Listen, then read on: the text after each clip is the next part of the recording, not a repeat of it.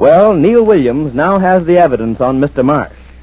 He obtained a statement from the private detective, Mike Schwartz, involving Mr. Marsh in the deal that cost Mr. Race his money. And now Neal is preparing to go ahead with his investigation. This episode is in two scenes. First, the office of Mr. Evans, managing editor of Neal's newspaper, and later at the Ace's apartment. First to the managing editor's office, where we find Neal just entering. Listen. Got a couple of minutes, Mr. Evans? Huh? Oh, it's you, Williams. Come in. Thank you. Well, what is it? I got some new dope on Tom Marsh. Marsh? Oh, yeah, the city alderman. Yep, and I think I've got the goods on him this time, Mr. Evans. Now, just a minute, Williams. Now, listen. You were in here a week or 10 days ago with what you thought was a hot lead on political graft involving Tom Marsh. And I told you didn't have enough evidence to base the story on, didn't I? Sure, but since then I've been working on the case. Working on it? Didn't I tell you to drop the story? Yeah, but Didn't I tell you it was all guesswork? That Marsh's record was absolutely clean? And that I didn't want to get this paper involved in a libel suit by rushing into print with a lot of charges we couldn't prove? Sure, Mr. Evans, but, well, I decided to go ahead anyway. Oh, you decided to go ahead anyway? Yep. Now, look, Williams. How long have you been working for this paper? 5 years. Then you ought to know by now that I make the decisions on this sheet. Well, yes. You're a reporter, Williams. Now, you may be a good reporter. Truthfully, I've always thought you were. Thank you. But you're not running the Post, you're working for it. And if you've got any other ideas, you're working for it no longer. You understand? Now, just a minute, Mr. Evans. I don't want you to get too excited about this until you find out what I've done. You've done enough. Well, you've taken the time that we pay you for and spent it in a wild goose chase after a story we can't support with facts. I haven't taken a minute of the paper's time on this, Mr. Evans. You haven't? Nope, I've done it entirely on my own. I've even gone to the expense of hiring a private detective out of my own pocket, not the Post, to help me get the dope on Marsh. I don't know, William. I've seen a lot of reporters with funny angles, but I've never before seen one that would finance his own investigation. I'm telling you the truth, Mr. Evans. Either you've got a lot of confidence in your own guesswork, or you've got some motive that I can't figure out. Do you want to hear my story? Okay, but make it short. All right, here's what I did, Mr. Evans. After you turned the story down the first time, I started doing a little snooping on my own hook. First thing, I went down to the county recorder's office, and I tried to find out about the deed to that property down on Railroad Avenue. Yes? I wanted to find out if Marsh owned it at the time that he was voting for the city to buy it for the building project. Well, what did you find? I didn't find anything. There wasn't any record of the deed, Huh. which increased the chances of Marsh's really owning it, because he, being right in City Hall, now get this, is one of the few people who could get into the county recorder's office and take out that record. That's an awful lot of guesswork. I know that. I wanted to get something more definite. So finally, I hired this private detective I mentioned, a fellow named Schwartz, Mike Schwartz. Well? I gave him all the information I had and sent him out to get more. And that very night, just a few hours after I hired Schwartz, I got a warning to lay off. What kind of a warning? A note. Just 2 words. Lay off. Well, that doesn't mean much. It did to me. Because I put 2 and 2 together and I figured out this. Schwartz was the only outsider who knew that I was promoting an investigation. Therefore, obviously, Schwartz must be the guy who sent the note. More guesswork. You were paying him, weren't you? Plenty. Then why would he want to scare you out? Because somebody else was paying him more. And the only person that could be was Tom Marsh.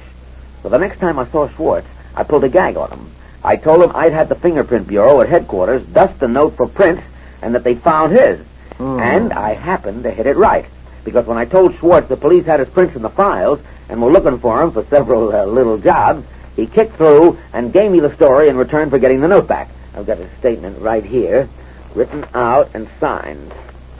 Take a look at it.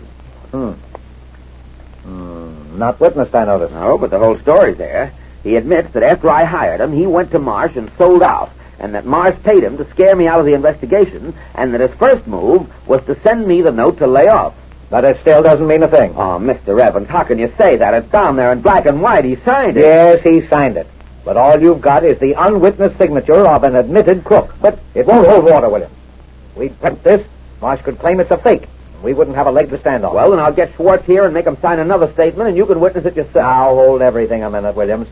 We're not going to get this man Schwartz back here. We're not going to do anything about this. We're going to drop it. Forget it. You understand? But why do you want to do that? I've got several very good reasons. Now, first of all, as I told you when we talked about this the first time, I don't believe that Tom Marsh is crooked. But I've shown you the evidence. And in the second place, your evidence doesn't add up. You've got a couple of notes that mean absolutely nothing, and a statement from this man Schwartz. Nothing more. Yeah, but I could get Schwartz to And come... in the third place, Even if all you've said was true, we still haven't got the basis for a story.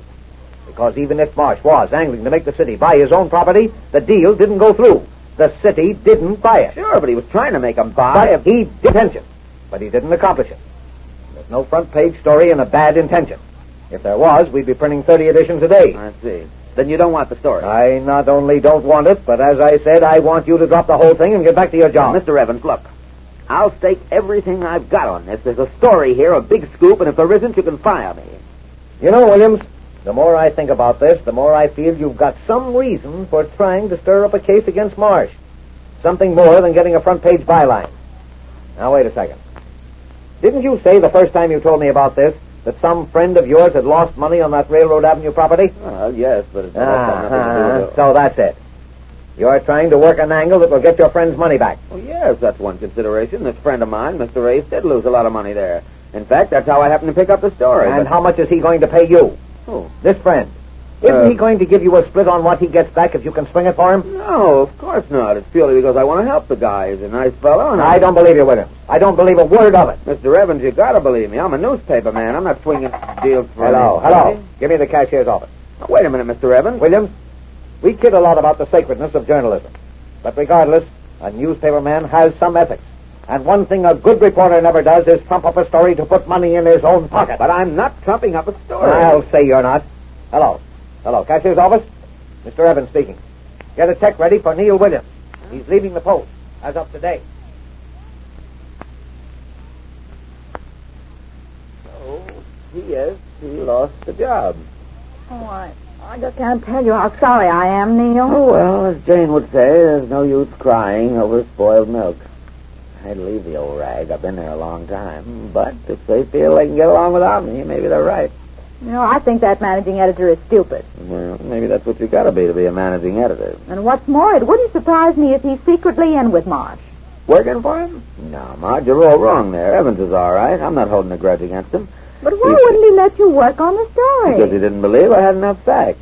He naturally doesn't want to get the paper involved in a libel suit. Yes, but just Then, when he got this angle on Ace, naturally, he thought I was just stirring up a scandal to help out a friend.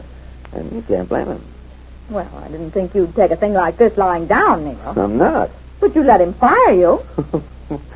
Don't be foolish. Evans is funny that way. When he wants to fire somebody, it's hard to get the idea out of his head. I'll tell you what I am doing, Marge. Yes? I'm trying to get hold of Mike Schwartz and make him sign another statement. Witness this time and notarized if it has to be. That's And when I fine. get it, I'm going to take it over to the other evening sheet, the Blade, and tell him I can bring in a first-class political scoop if they'll give me a job. You think they will? Well, they made me an offer once. And if they're not as hard-headed as Evans, I'm set.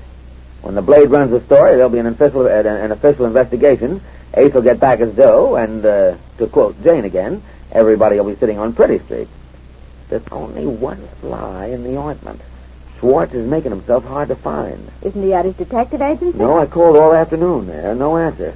Finally, I ran into Cokie, and I set him on the trail. Cokie, why, Neal? He couldn't find No, any... but down at that dance hall where he works, he runs into a lot of people that might know Schwartz.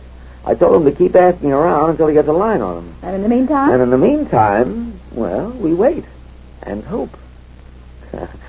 I'm sure glad I didn't write Ace about this and get his hopes stirred up, because if we don't get Schwartz, it may be just too bad. Oh, say, that reminds me. I got a postcard from Jane today. Oh, swell. Let me see it, may I? There's nothing like a note from Jane to take my mind off my trouble. I left it on the table, I think. I'm laughing already. Here it is. Oh, picture postcard.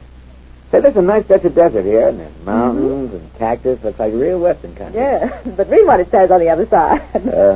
Dear Marge, Cokie, Neal, Betty, eccentric. Takes up half the card to say that. Yeah. Don't look yet, but on the other side are the great open spaces. But the space they give to write on these postcards aren't. I had some candy camera pictures of us taken on our horses, which aren't developed yet. I mean, the pictures aren't, the horses are. And we'll send them in my next letter. I mean, the pictures. Also, we'll send you a picture of me falling off the horse onto a... No more room on this postcard, so we'll close with love to Marge, Cokie, Neal, Betty, eccentric, Jane. I hope they're enjoying themselves out there. It'll be mighty nice to have them back again. Oh, you don't need to tell me. I'd give my right arm if I could wire Ace and tell him everything's settled and his money's going to be returned. Off the phone. Maybe it's Cokie. Hello? Oh, hello, Kofi. Why, yes, certainly. He wants to talk to you, I Neal. hope he's located Schwartz. Hello, Kobe. What is it? The what? You sure about that? Yeah. Okay, Kobe, sure. Goodbye. Well, what'd he say? Looks like I'm in a tough spot, Marge. You mean that Koki's just located a pal of Schwartz's, and Schwartz has left town. Left town? Which means I can't prove anything on Marsh and Pika. Well, it looks as if Neal's chances of proving Mr. Marsh a crook are growing slimmer. But events will take a surprising turn when next we hear the Easy Ace